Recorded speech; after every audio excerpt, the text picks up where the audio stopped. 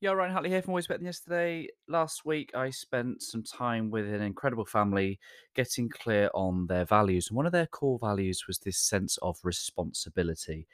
And one of the interesting things that Bruce Lipton shares is that he has this belief that everything in our life is our responsibility. But he gives it a little bit of a caveat. He says, once we realize that everything in our life is our responsibility.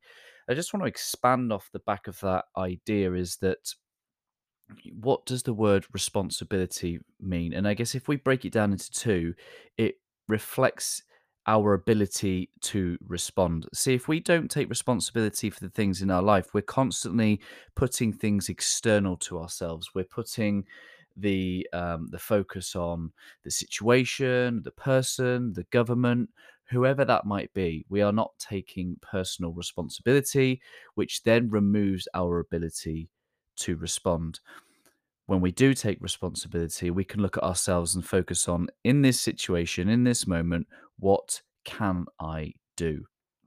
What can I do to move myself forward to make this situation better, improved, or less impactful, whatever that might be? So once we take responsibility, we move from living life as a reaction to everything to making choices. We are giving ourselves the opportunity to choose rather than be a chimp. And I think this gap between our chimp response and our chosen response is self leadership.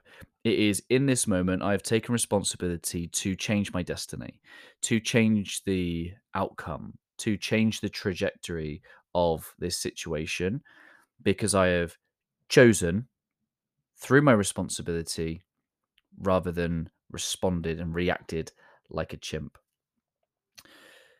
So my question is, how do we tap into that? How do we tap into this responsibility? And I guess it's two things. One is the belief, having that belief that everything in your life is your responsibility. That is what is going to give your power back. That's going to give you your energy and your focus to being able to spot those opportunities and to take them.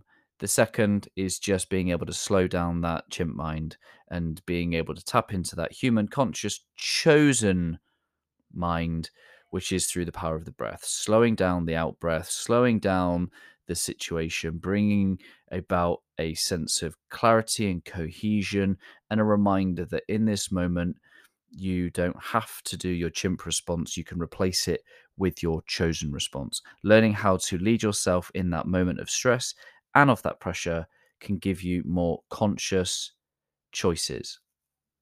And in that responsibility, taking responsibility for that moment, that situation, that thought, that action, you are giving yourself the possibility of a higher outcome, of a higher result, of a better interaction, of a better relationship than that with which your chimp would allow. Replace your chimp response with your chosen response, and that is self leadership.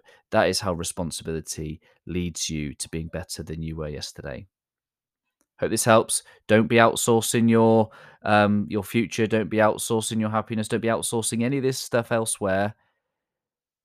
Assume that responsibility, and you will take control over your moments and your destiny. Hope this helps in some way. Have a great start to your week. Always love.